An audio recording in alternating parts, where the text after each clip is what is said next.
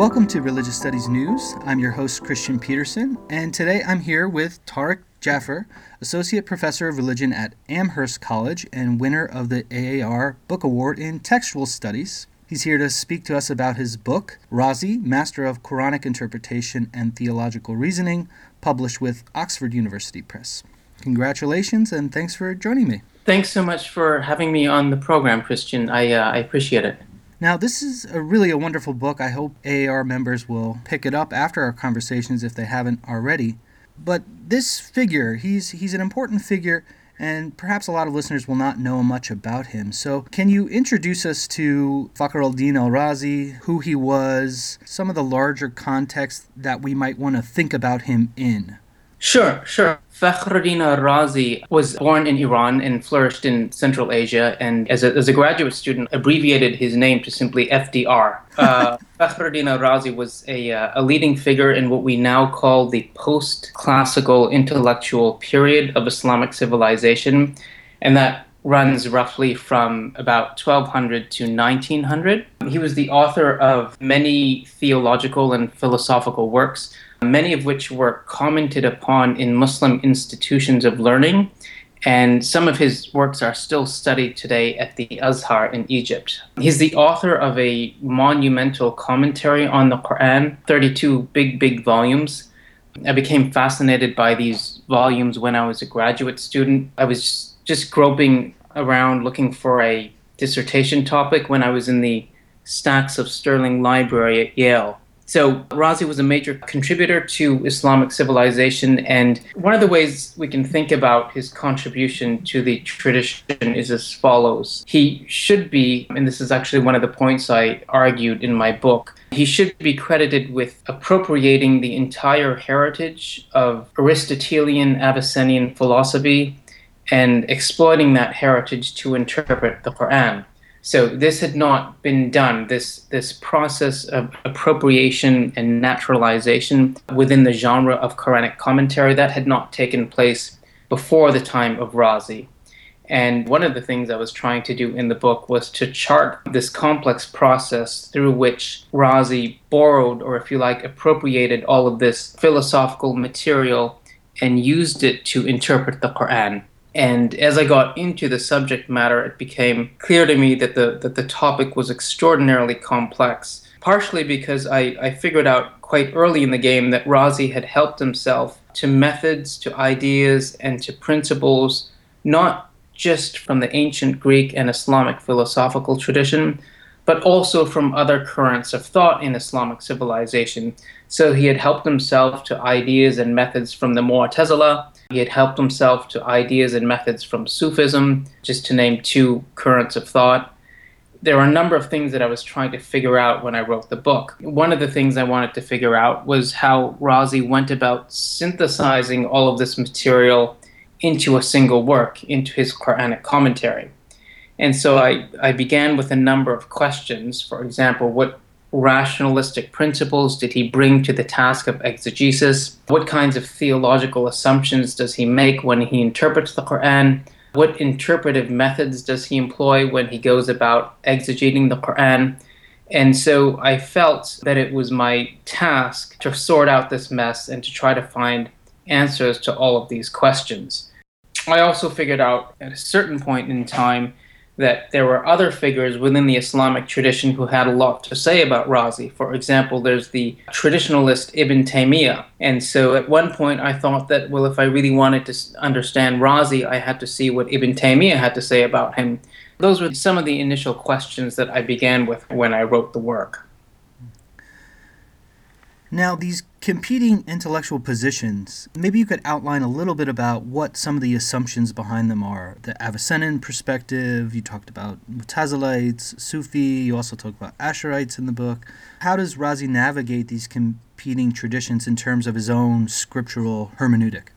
First of all, I really like the question because it's a really difficult one. So there were, as you say, competing positions on all of the different topics that Muslim philosophers and theologians take up within medieval Islam. And part of, as I said, what I was trying to do was sort out how Razi takes from these different currents of thought and different intellectual figures, people like Avicenna, Al-Ghazali, etc., and how he goes about synthesizing all of these ideas from these currents of thought. And really, the problem I encountered towards the beginning of the project was that it's extraordinarily difficult, really impossible to pin down Razi on a particular topic. So, for example, you might look at his particular philosophical text and see what he has to say about a subject, and then you'll turn to a theological text and you'll find that he flat out contradicts himself. Or you might turn to his commentary on the Quran and find that he says something rather different there about that topic that you're interested in. So it's really impossible, I found, to pin Razi down and try to figure out where he stands on a particular issue. I was eventually led to the conclusion that we should not necessarily assume that there is a unity to Razi's thought, and that might have been a mistake that I made at the beginning of the project. But as I got deeper into Razi's studies, I figured out that it was not necessarily concerned with presenting a coherent theological or philosophical system, but it did take me some time to figure that out. And so navigating the way Razi takes from different intellectual currents basically led me to that conclusion. At times we'll side with the Mu'tazila, at times he will side with the Sufis, and at times he will side with some of his predecessors from within the Ash'arite tradition. And there's really no way to pin him down on any of these topics that I set out to study.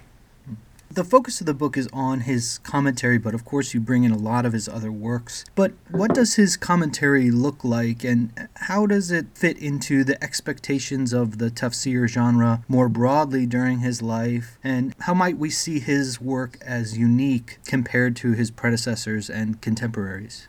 One of the things I realized while working within the genre of tafsir, working within the genre of Quranic commentary, was that I realized that his commentary reflected a lot of ideas and principles and methods that one finds in his philosophical texts and in his theological texts. So I found that what I really needed to do at the beginning of the project was to figure out what I call his overall intellectual program.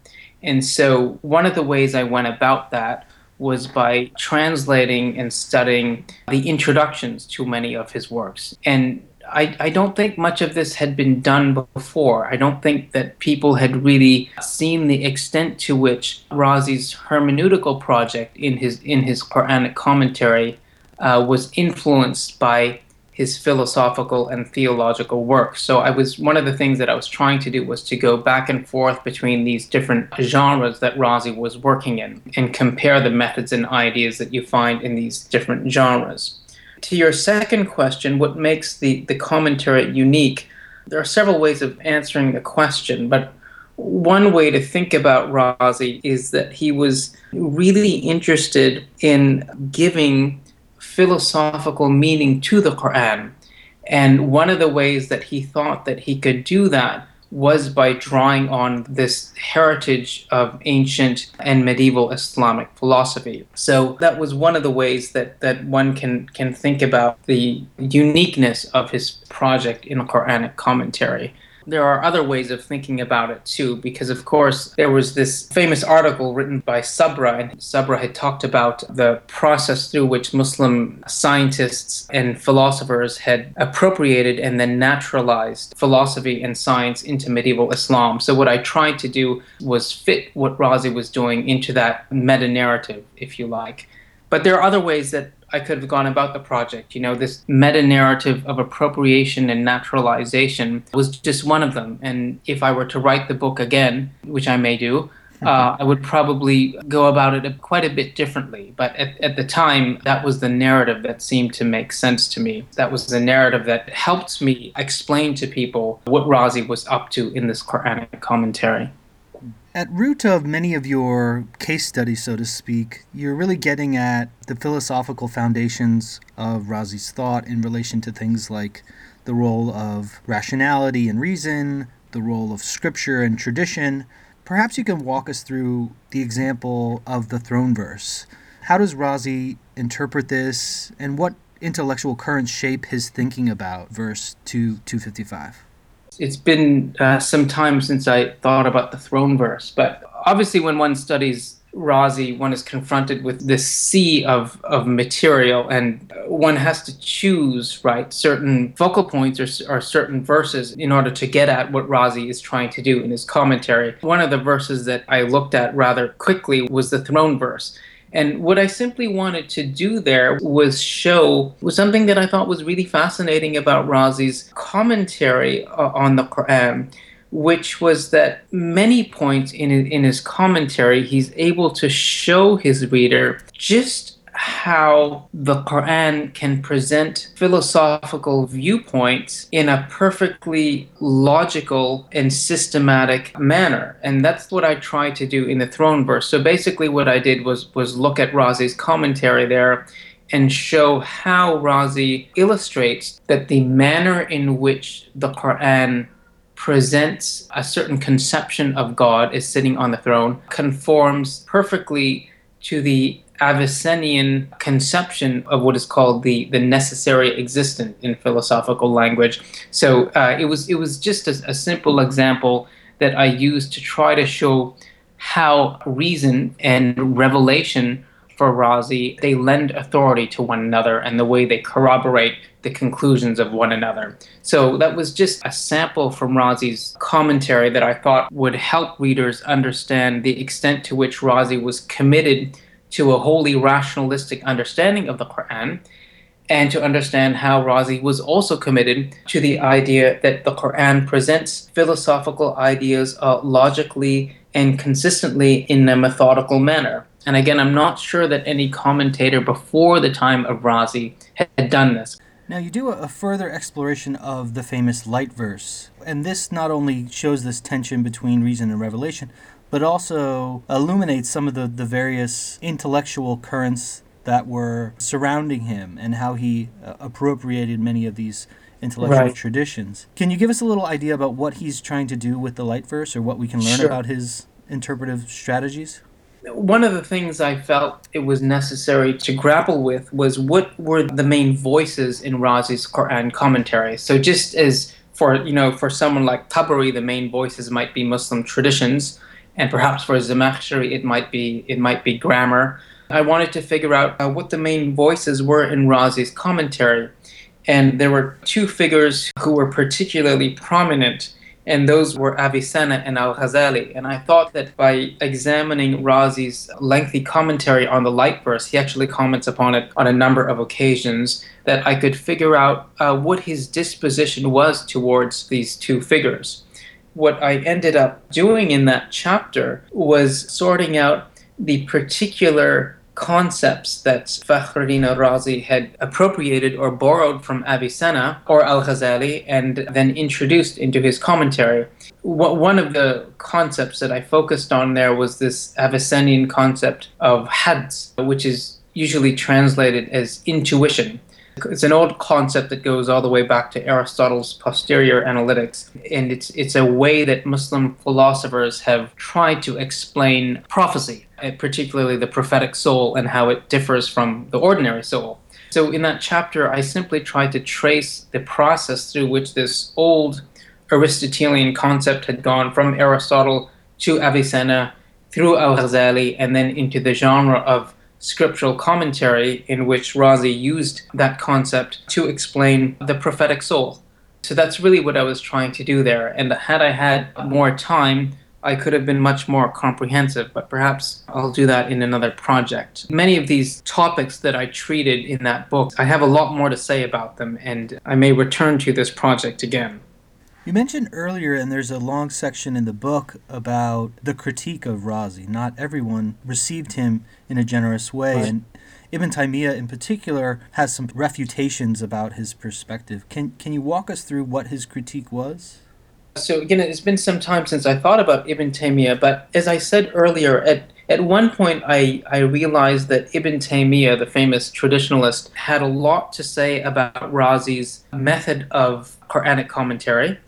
And I felt that I needed to understand what Ibn Taymiyyah's take on Razi was. So I spent quite a bit of time working with a big work that Ibn Taymiyyah wrote, translated as Averting the Conflict Between Reason and Revelation. What I found is that Ibn Taymiyyah, who did make a really serious attempt to undermine Razi's whole intellectual program, he was really, really superb at explaining Razi's rationalistic principles. So I actually ended up getting a lot out of that work that Ibn Taymiyyah wrote, and I used that work to try to understand Razi's whole methodological project in his Quranic commentary.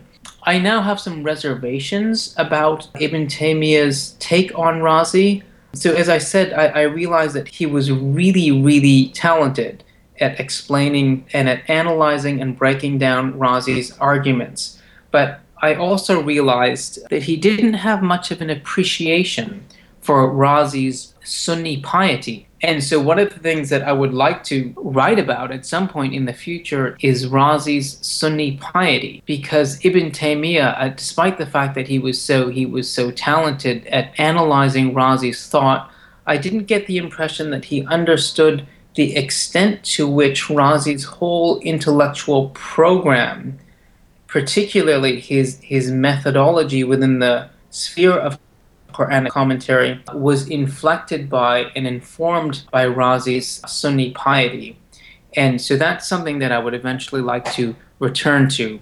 But the chapter, I think, that particular section, what I tried to do there was just show how the genre of Quranic commentary could have gone one direction. It could have gone in the direction of traditionalism. And Islamic theology also could have gone in the direction of traditionalism, but it did not. And that's what I was trying to do in that chapter. I was trying to show that these two different directions of Muslim thinking on a particular issue, the traditionalist way of thinking and the rationalistic way of thinking. Now, Tariq, this is a wonderful book, and there's really a lot to it. The reader really needs to approach the book itself. But I'm wondering if you have any final thoughts about how you might imagine others in religious studies benefiting from your work, either in the types of conclusions you've come with or the methodologies and approaches you use in structuring your own book and doing your research. What do you think listeners might benefit from your work? I really like the question, and I'll tell you why. When we were graduate students, many of us worked within single fields. There were some interested in law, there were others interested in philosophy, and others interested in theology. But I didn't find that there were many who saw the extent to which these disciplines or these fields had penetrated one another.